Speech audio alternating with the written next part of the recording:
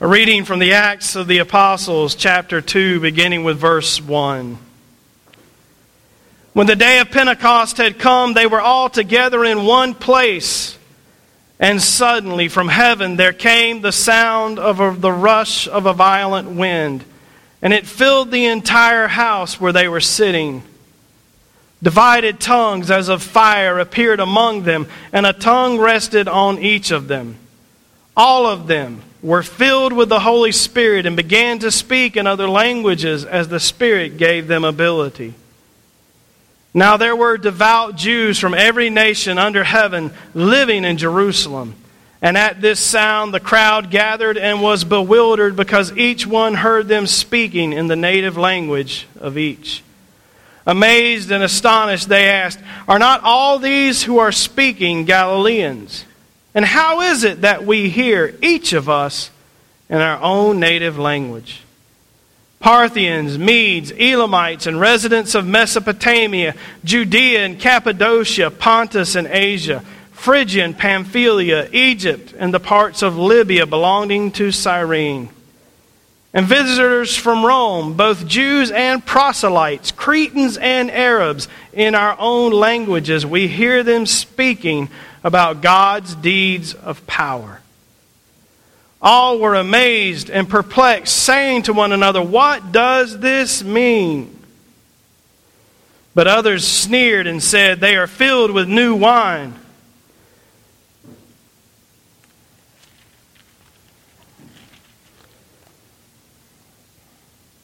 But Peter, standing with the 11, raised his voice and addressed them, "Men of Judea and all who live in Jerusalem, let this be known to you and listen to what I say. Indeed, these are not drunk as you suppose, for it's only 9 o'clock in the morning. No, this is what was spoken through the prophet Joel. In the last days it will be, God declares, that I will pour out my Spirit upon all flesh.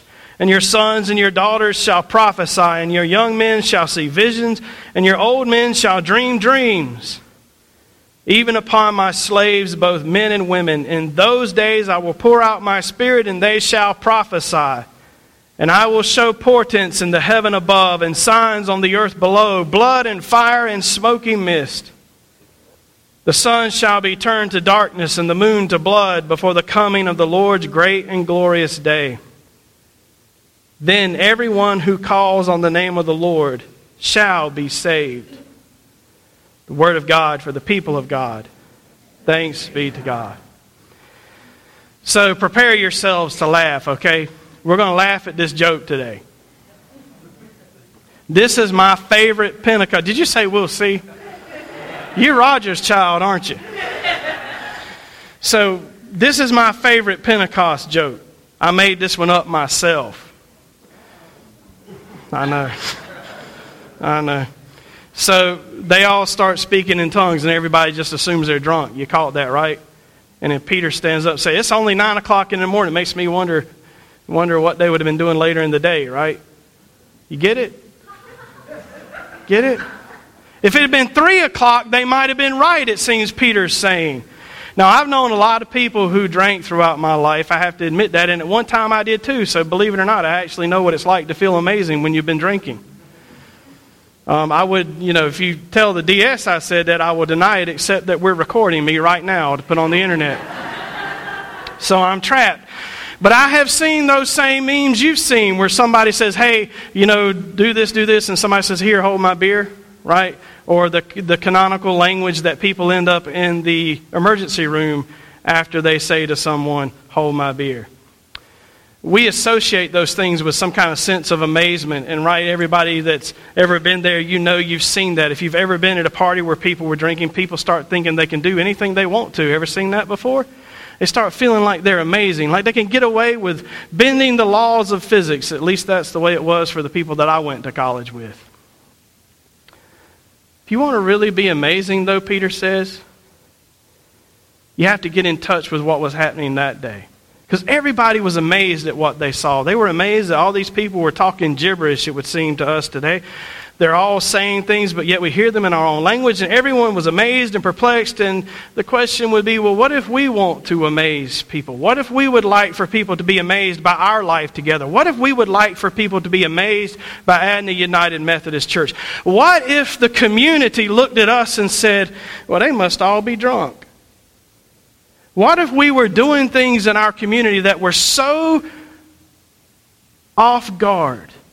Things that would catch people off guard. Things that we were doing for them and not expecting anybody to show up in return or do anything else for us in return. What if we were doing things for Jesus in our community that were so out there and so off guard from how people would normally think a church would react that they would sit back amazed?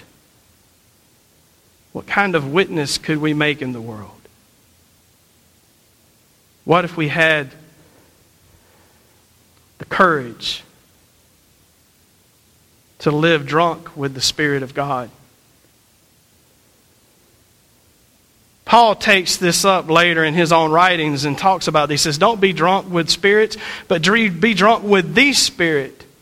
Allow the Holy Spirit of God to intoxicate you and rule your mind and your heart. In another place he says it's only by the Holy Spirit that anyone can say that Christ is Lord. He speaks of all the transformations that can happen to us if we will yield our life to the Spirit of God. And that's not just for us individually, but for us as a whole church. If the church could yield itself to what the Holy Spirit would have us be in our community, eventually they would stand back in awe and say, look at Adna go. What amazing things they do.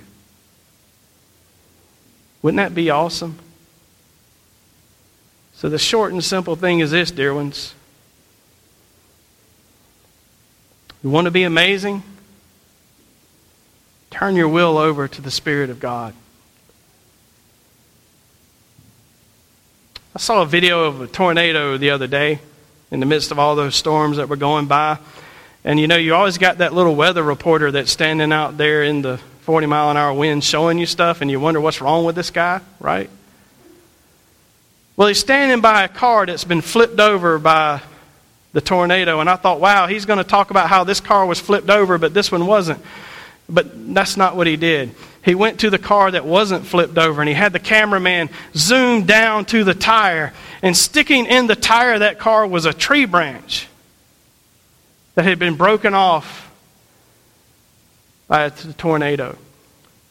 And that rushing wind was so strong that it blew a tree branch the size of a broomstick through the tire of a car. The Holy Spirit of God is even more strong and can affect amazing change in the world, beginning with us. But it requires that we submit our will to God's will. So I invite you today, church, as we witness these young people offer themselves to Christ, to be confirmed by the Spirit of God. Join them. You can reaffirm your faith right where you sit today. As we go through the baptismal liturgy, you can respond right along with them. And during the final hymn today, if you would like to be confirmed again, to have hands laid on you, and have the work of the Holy Spirit called forth in you, you can come and kneel during the final hymn and be confirmed again today. Confirmation in our church is repeatable. Baptism is not. But confirmation reminds us of who we belong to and that the work the Holy Spirit is doing in us is never complete. With those who are being confirmed, come forward. And if you would like to come and stand with them, you're welcome to come as well.